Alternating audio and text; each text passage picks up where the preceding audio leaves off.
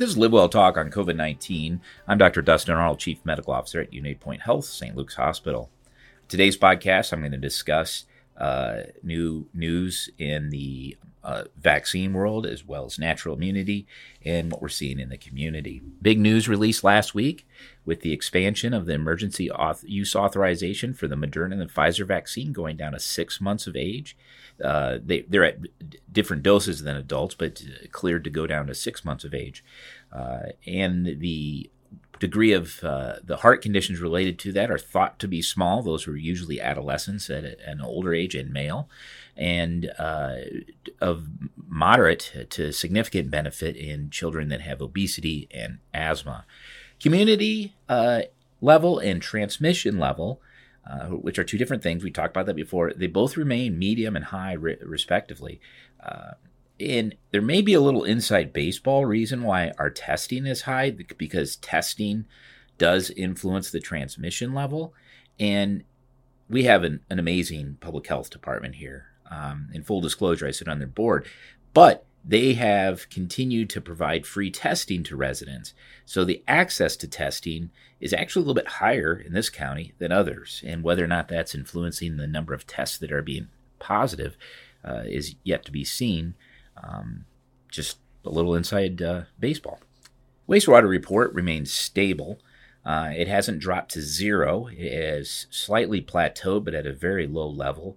We'll continue to follow that. And communication with the water department today will probably have information and data going for at least another 6 months into the new year of 2023, and hopefully longer, because I think that has been of some value in predicting peaks, particularly the Delta. It was very helpful.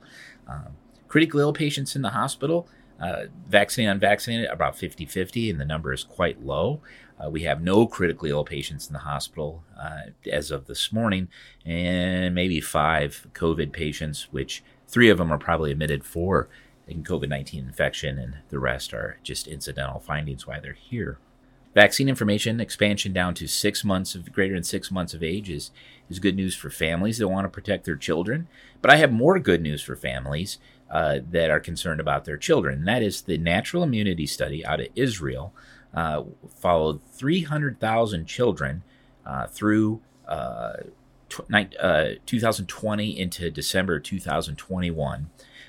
It was an 18-month study, and it found that children have a good immune response, particularly 5 to 11-year-olds, and have an 89% effectiveness of natural immunity, and it appears to be sustained for at least 18 months.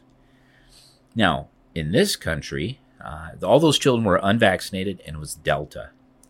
In this country, Moderna's data that came out last week is in unvaccinated Delta children, and that had a 77% effective rate. So it shows that natural immunity is a little bit stronger than the vaccine, and we know that the vaccine and natural immunity combination provides even more benefit based on studies done here in the United States.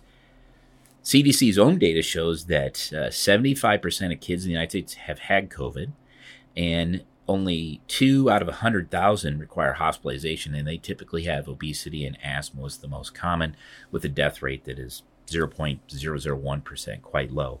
But that is an apple-to-apple comparison of our data and the Moderna data with the Israeli data, because these are all unvaccinated Delta patients. Now, the question here is, will Omicron have the same benefit? That is yet to be seen. If I had to guess, I'd say yes, but we'll see that in the coming months, that we may have a vaccine or booster specific for Omicron. Thank you for listening to the COVID-19 update. For the latest COVID-19 information, including vaccine information and more, visit unitypoint.org. Thank you for listening to Live Well Talk On. If you enjoyed this episode, don't forget to subscribe, and if you want to spread the word, please give us a 5-star review and tell your family, friends, neighbors, strangers about our podcast. We're available on Apple Podcasts, Spotify, Pandora, or wherever you get your podcast. Until next time, be well.